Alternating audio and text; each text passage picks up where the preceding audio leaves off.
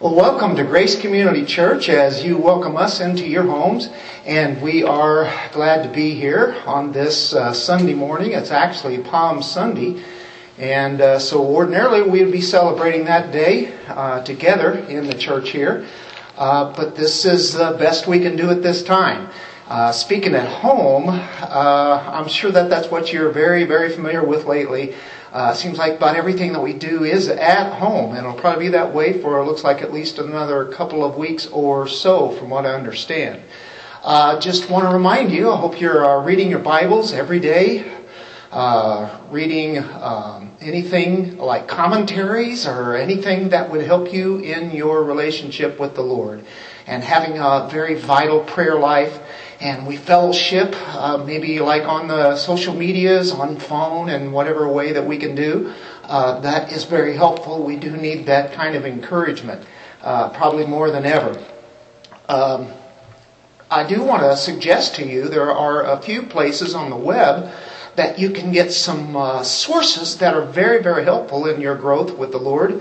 There's Ligonier.org that you might be familiar with, R.C. Sproul. That one is a very good website to go to. They have now opened up everything in their library there as far as audios and videos. There are conferences galore for many years that they have there. That's one idea. Another one of my favorites is, of course, gty.org, or that's John MacArthur. And, of course, everything that he's done for 50 years is all there as far as audio and a lot of video. A lot of resources between those two right there. There's another one that would, if you're familiar with Alistair Begg. Alistair, of course, is one of our favorites. His website is truthforlife.org.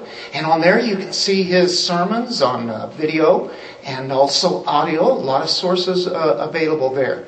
Another one of my favorite websites is monergism.com. And it's just packed with commentaries that go from the Puritan years all the way up to present time. There are audios, videos on there, also e-books that even have a lot of the Puritan books. So anyway, that gives you a lot of things to go to, especially if you're at home a lot and you're wondering what to do next. Well, that will should be able to help you a lot. And if you want to catch those again, the websites that I gave you and other ones, feel free to give me a call anytime and ask me what some of the things that I like and that you could go to. Anyway, we will get to our text today, and I'll start off with a question, and the question is really the title. Who was responsible for the death of Christ? Who was responsible for the death of Christ? Who was responsible for really killing the Son of God? It's one of the most significant events ever in the history of this planet. And of course, when you think about that, it's quite a conundrum because there are a lot of people that are involved in the death of Christ, in that crucifixion. A lot of key role players that are involved in that. Now, in Luke, we have been studying all the way up now to Luke 22, and now we're getting to the very heart, the very center, the core of what Christianity is about. It's leading up to the death of Christ, and of course then the burial, the resurrection. And of course we look at that as being the very core of what we believe in. And of course Christ dying for our sins. That is the gospel, of course. Anyway, this being the heart and soul of it, it means that's where forgiveness is at. That's where justice is at. That is where the wrath of God is at. That's where grace and mercy and love and the glory of God is most seen, the most magnified, most displayed. Luke has brought us up now to the very last few hours, actually a couple of days before Christ will be crucified. And as he does that, he has been presenting the birth of Christ, the life of Christ, the ministry of Christ, his miracles, his teaching. He's been presenting him all the way through that, and about the arguments that he is the Messiah. He is God. And we know that the death of Christ is the very reason for the incarnation, the very life of Christ. He came here to die. Everything in the Old Testament points to that. If you were to look back at the tabernacle, it was a type of Christ in all that was offered there at the temple. And the daily sacrifices, and of course the Passover and all of the feast festivals, they all were pointing to Christ and his climax, his death. And so we are now in the Passion Week. We're getting near the end of the Passion Week here. And so what we have seen is that Christ came in to Jerusalem riding on the donkey, being presented as really the king. Came in a very humble way. The throngs of crowds were around him, and it looked like a jubilant, triumphant day. Only Christ knew exactly what was going to happen that week and where this whole thing was going. What a week it was. He taught in the temple every day. He got confronted by the religious leaders. Constantly, they were trying to trap him in their questions, and he was able to answer the questions. He might answer with a question. Anyway, they were trying to stump him, and whenever it all resulted in defeat for them, they realized that they didn't have an answer for whatever he had come up with for them. And he wasn't the one who looked a fool in front of the people. It was them. And so that was some of the things that were going on in this very Passion Week. Now, we are here at this point where the leaders are plotting about arresting Jesus, arresting him, and then, of course, crucifying him. We are really right on schedule as far as God is concerned. Everything he has always planned, it's being done exactly the way that he wants, at the time that he wants. And his own son is going to be crucified. It has been planned that way from before the foundation of creation. And so, God planned this, and yet at the same time there are wicked, evil men who are driven by their depravity, and they want to kill the very Son of God. We're going to be eyewitnesses of this time that's leading up to that grand event. This is being set up as we look in chapter 22 of Luke today. This is going to be the greatest part of our journey. Luke has been building it up, and now he finally has it where he wants it. This is pointing to what it's all about. This is what we've been waiting for. And this is the heart of what our beliefs system is about. So today, we get to the all-important matter of who was responsible for the death of Christ. Let's get into the text. We'll be starting at chapter 22, and it will be at verse 1, but we might even back up in chapter 21, at verse 37 and 38. It says, "Now during the day he was teaching in the temple, but at evening he would go out, spend the night on the mount that is called Olivet. And all the people would get up early in the morning to come to him in the temple to listen to him."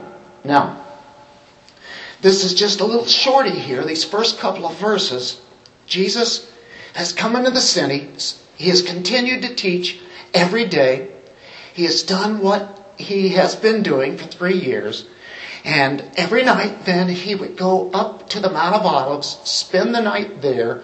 It was to get away from the ones who were trying to pursue him, to arrest him.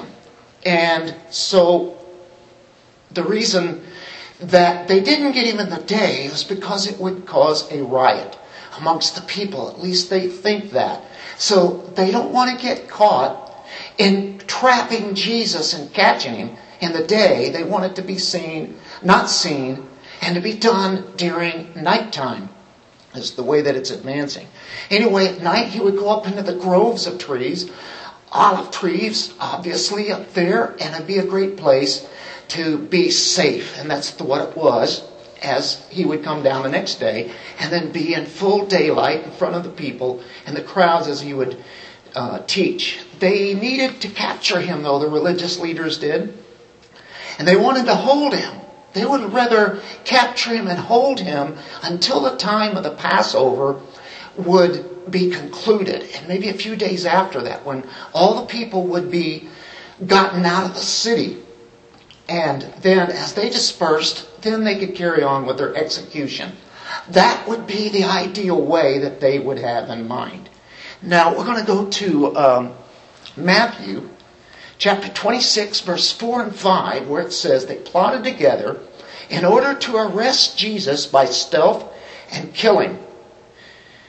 But they said, not during the feast, lest there be an uproar among the people. So that's their plan.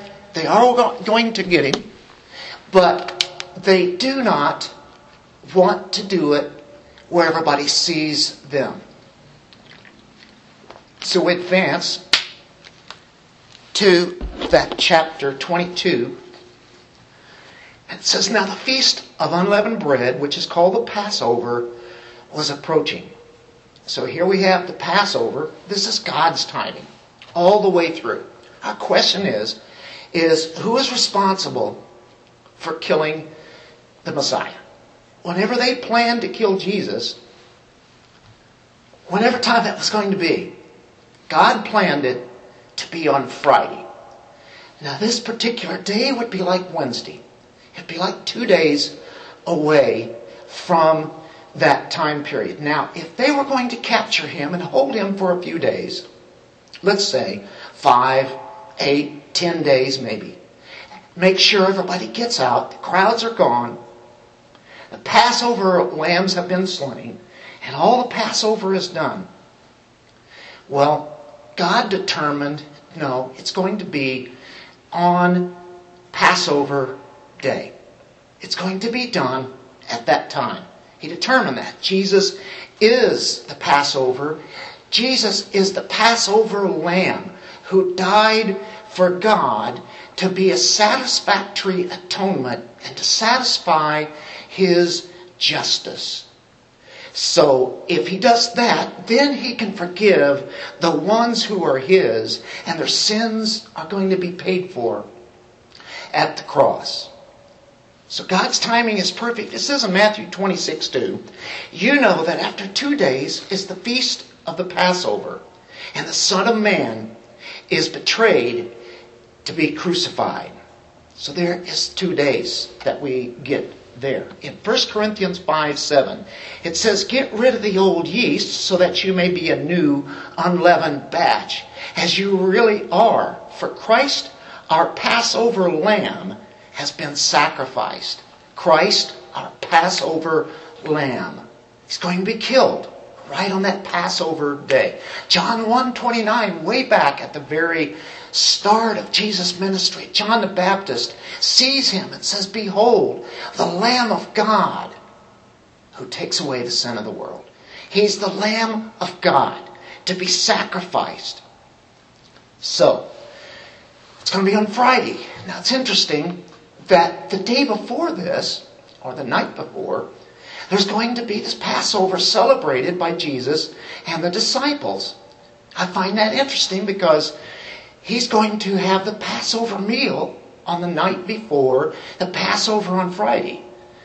But the situation is to the Galileans, Thursday was going to be the Passover day. Friday is the Passover for the Judeans.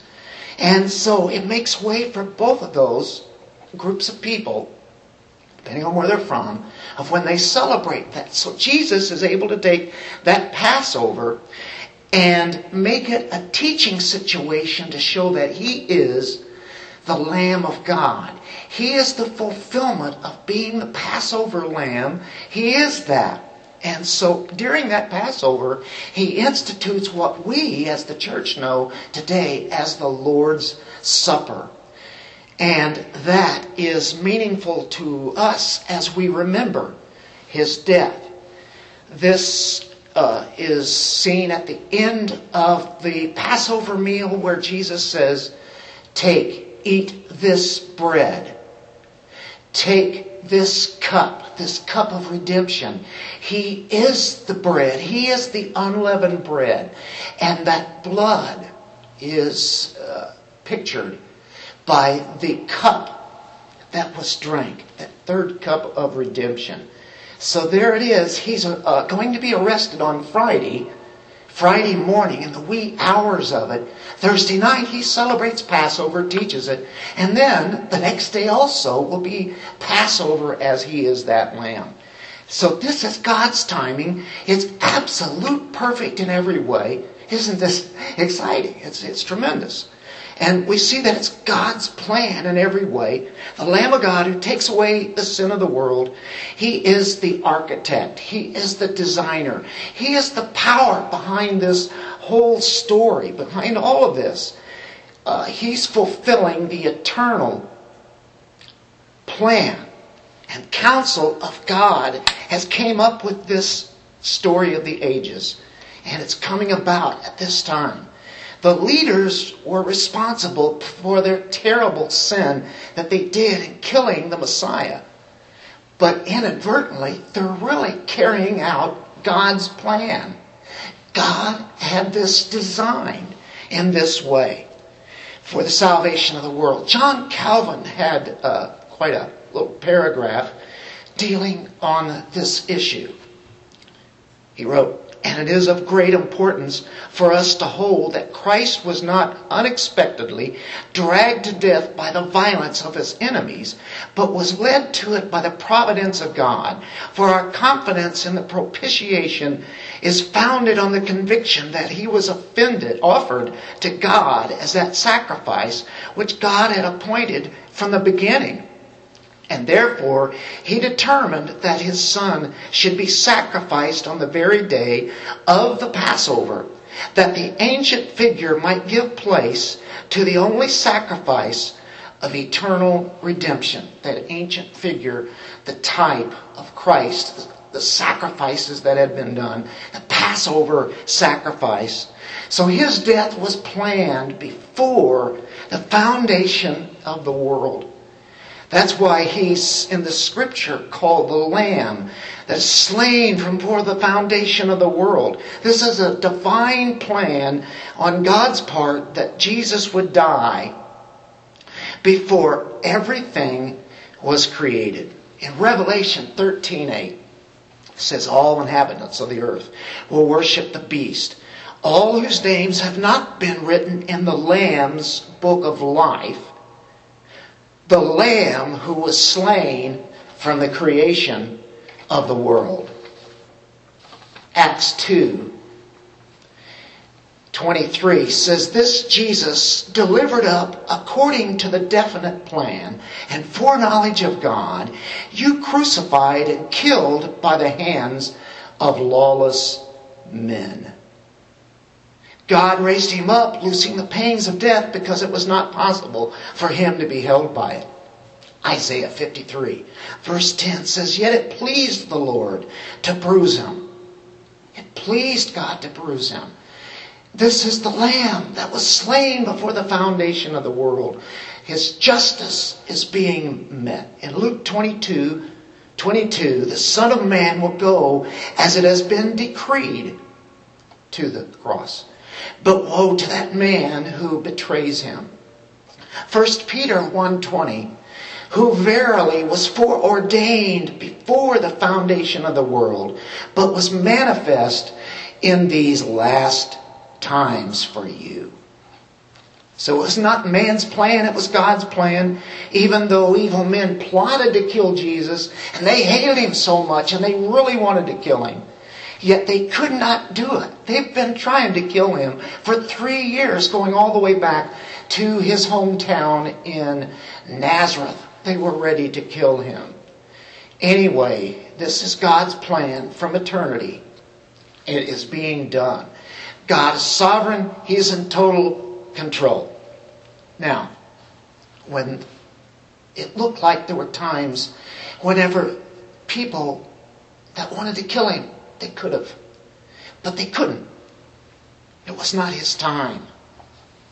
The hour has not yet come. In John 7:30 it says, then they sought to take him, but no man laid hands on him, because his hour had not yet come. In John 8:20, these words Jesus spoke in the treasury. He taught in the temple, and no one laid hands on him, for his hour had not yet come. They couldn't lay their hands on him, even though they wanted to, so desperately. In Mark 14:1 and 2, it was now 2 days before the Passover and the feast of unleavened bread, and the chief priests and the scribes were seeking how to arrest him by stealth and kill him. For they said, not during the feast, lest there be an uproar from the people. Not during the feast, not during the festival. But they are going to arrest him during the festival. And that's God's will. The hour did finally come. God's schedule. It's right on time. Perfect time. John 12:23, Jesus replied, the hour has come for the Son of Man to be glorified.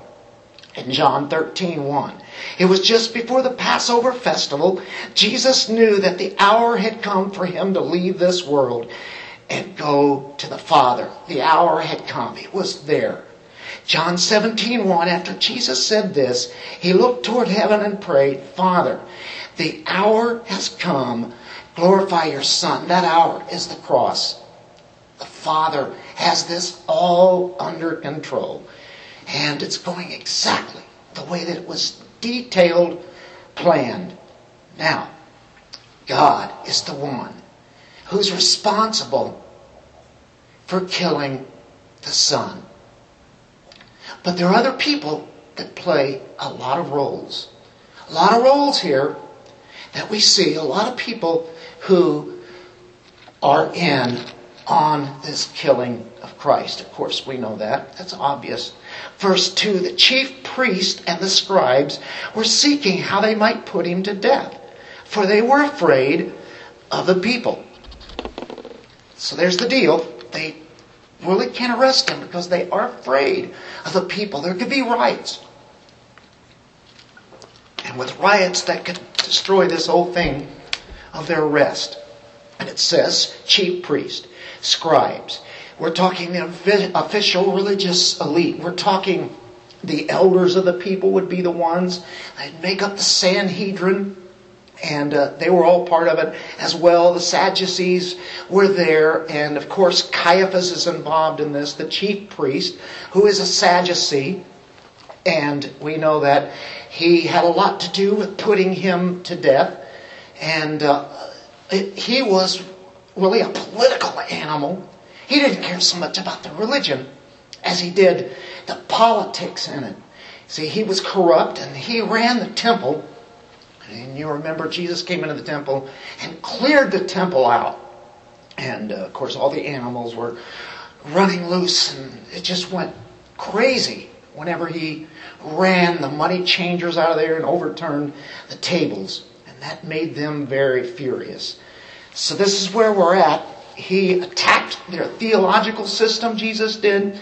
He also attacked their political system and he attacked their economic system. They are very angry. This is why they want to kill him so bad. So they met in Caiaphas' courtyard. And he tried to figure out a way, along with the rest of them, to kill Jesus. In John's Gospel, he gives us the first-hand account in John 11:47. Therefore, the chief priest and the Pharisees convened a council. Matthew tells us it was in Caiaphas' courtyard.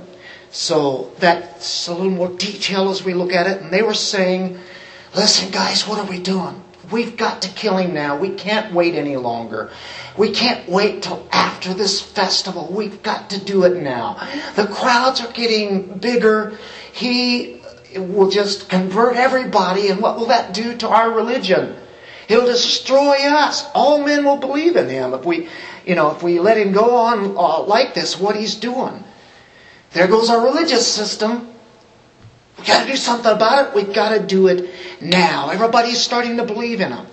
And the Romans are seeing all of this, and they just might come in and take away our peace and our nation because of this uproar that's going. So there goes our power, there goes our money. And so they've got to do something. Caiaphas brings it up. He says in John 11, of course, in that whole section, 47 through 53, finally he says, it is expedient for you that one man should die for the people. Now, he gives a prophecy. He's just saying that he's got to die. And out of all it's either this nation, or it's going to be him, or it's going to be him.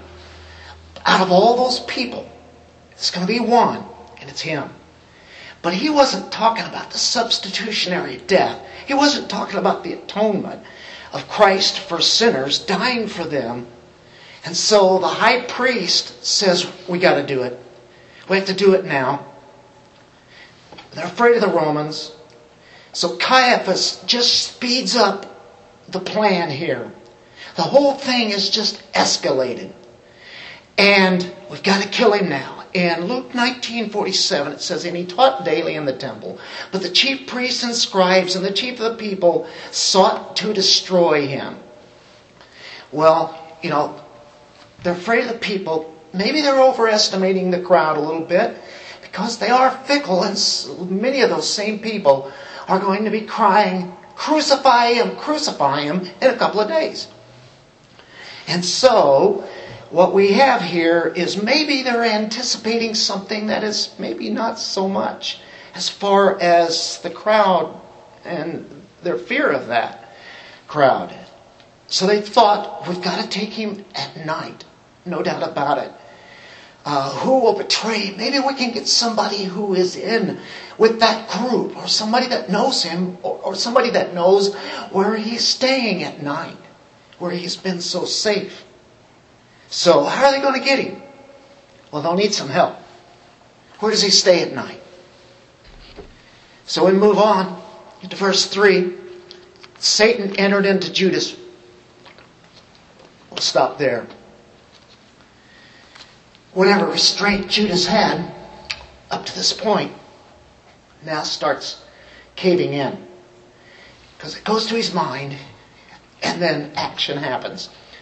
In John 13:2 at verse 27, get a little more on that.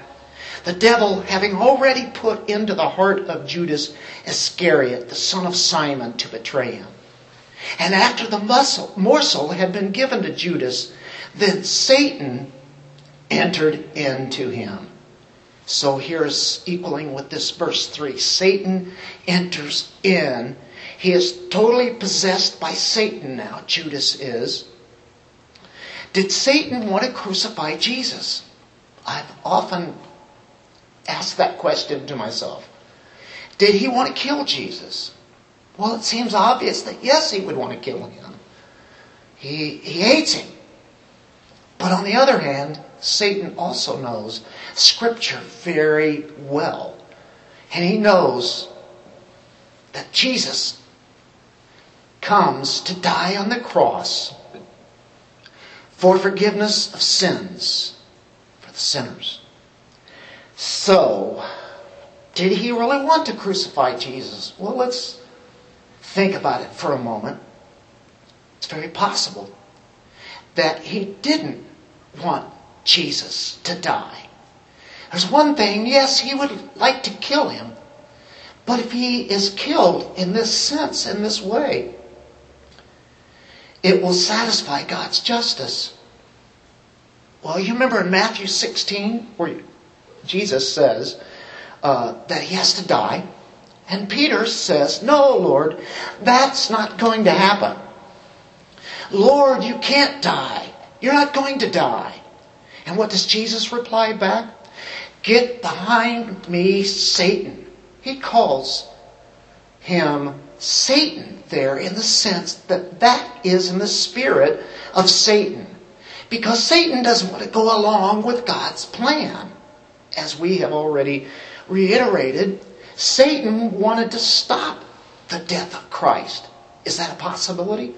I think it could be. And I know that sounds a little bit foreign, but Satan didn't want Christ to die, to be that sacrifice for sin. Satan wants Christ not to die in this way as a sacrifice for sin, because that leaves everybody in his domain if they're not forgiven, and he has free reign over them. So it's like, okay, well then why would Satan enter into Judas to betray him? And that would be your next question then, though. Isn't it obvious that he wants to kill Jesus? I'm just putting this forth. It's definitely worth thinking about, isn't it?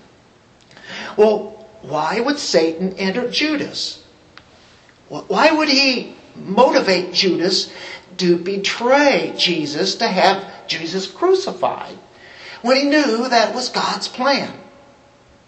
Well, is it possible that Satan overestimates the crowd also? They play a big part in this, and that's why we did verse 37 and verse 38 in chapter 21 to start this whole section in chapter 22, because the crowd plays a big part. Satan thought exactly what the leaders thought, I do believe. And so Jesus being arrested in a public setting, Jesus being seen by the crowd, being arrested, what a riot it would do.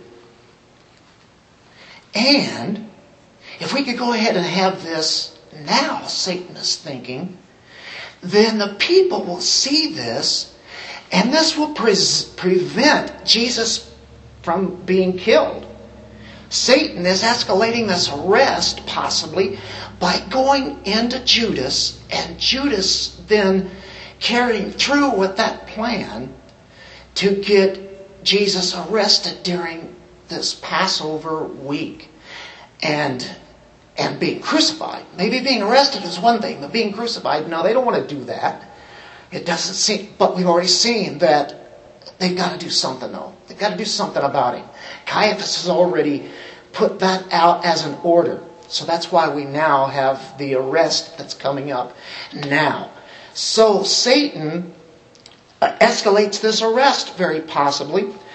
And he wants to have it in public. He wants public trials. He wants open trials. The people could revolt against what the leaders would be doing. And Satan then can thwart the cross. If there's no cross, there's no sacrifice. The sins are not paid for. So, not only is he going to have the crowd working on his edge here, as far as his side is concerned, but Satan and all of his demons can press Christ and tempt him. And in the Garden of Eden, we see that Jesus says, if possible, if this cup could be taken from me. And he sweats blood. The capillary system comes to take presence there, and his pores are sweating, as it were, great drops of blood. So Satan plays a huge part in this. And then we get in verse 3, he came to Judas Iscariot, belonging to the number of the 12, and he went away and discussed with the chief priests and officers how he might betray him to them. They were glad and agreed to give him money. So he consented and began seeking a good opportunity to betray him to them apart from the crowd. This is Judas. This is a betrayal by a friend of Jesus.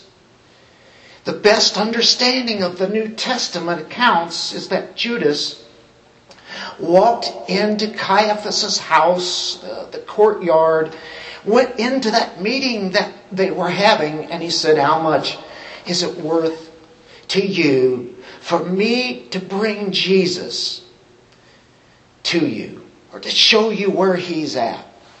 If I tell you where Jesus is at in the middle of the night, how much is it worth to you? That's essentially really what happened as Judas came to them. This is God's time. This is the time that it was to be done. Everything has been set into motion. It's doing it. Why would Judas do that? Well, the devil came into him. He had been playing it in his mind anyway. He was an unbeliever. He's unregenerate. And he knows that he's not getting this kingdom that he thought was coming very soon. It's a lot different than what he thought. And so it turns out that he's a fake. He's unregenerate. He's not a believer. We're not going to spend any more time on Judas. Other than that, there's so many passages in the Old Testament that speak of him, in the Psalms and in Zechariah. We see it in the New Testament passages. We'll see it later on in this chapter. So we'll be talking about him more in the weeks to come. But we do notice that he is one of the 12. He belonged to the number of the 12. It's amazing. It shows that people who look like they are believers, he looked like as if anybody could, it was him. He appeared that way. There are many people who appear to be true believers who are really not. And then they walk away from Christ. Here it is, Judas betrayed him. And then we see another word here that sticks out in verse 5. They agreed to give him money. It was really the price of a slave, 30 shekels. And then we see that it's all set in motion now, and he began seeking that opportunity.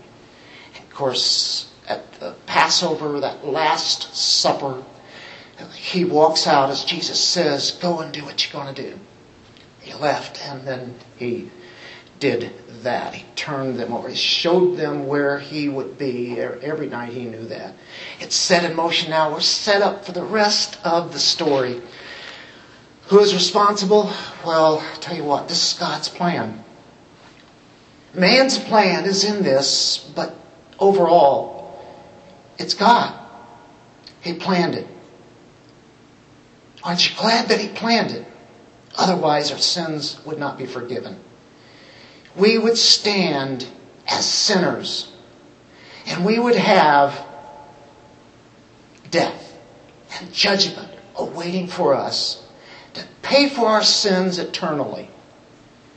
Something so sinister happened here, but God uses something so bad for the good.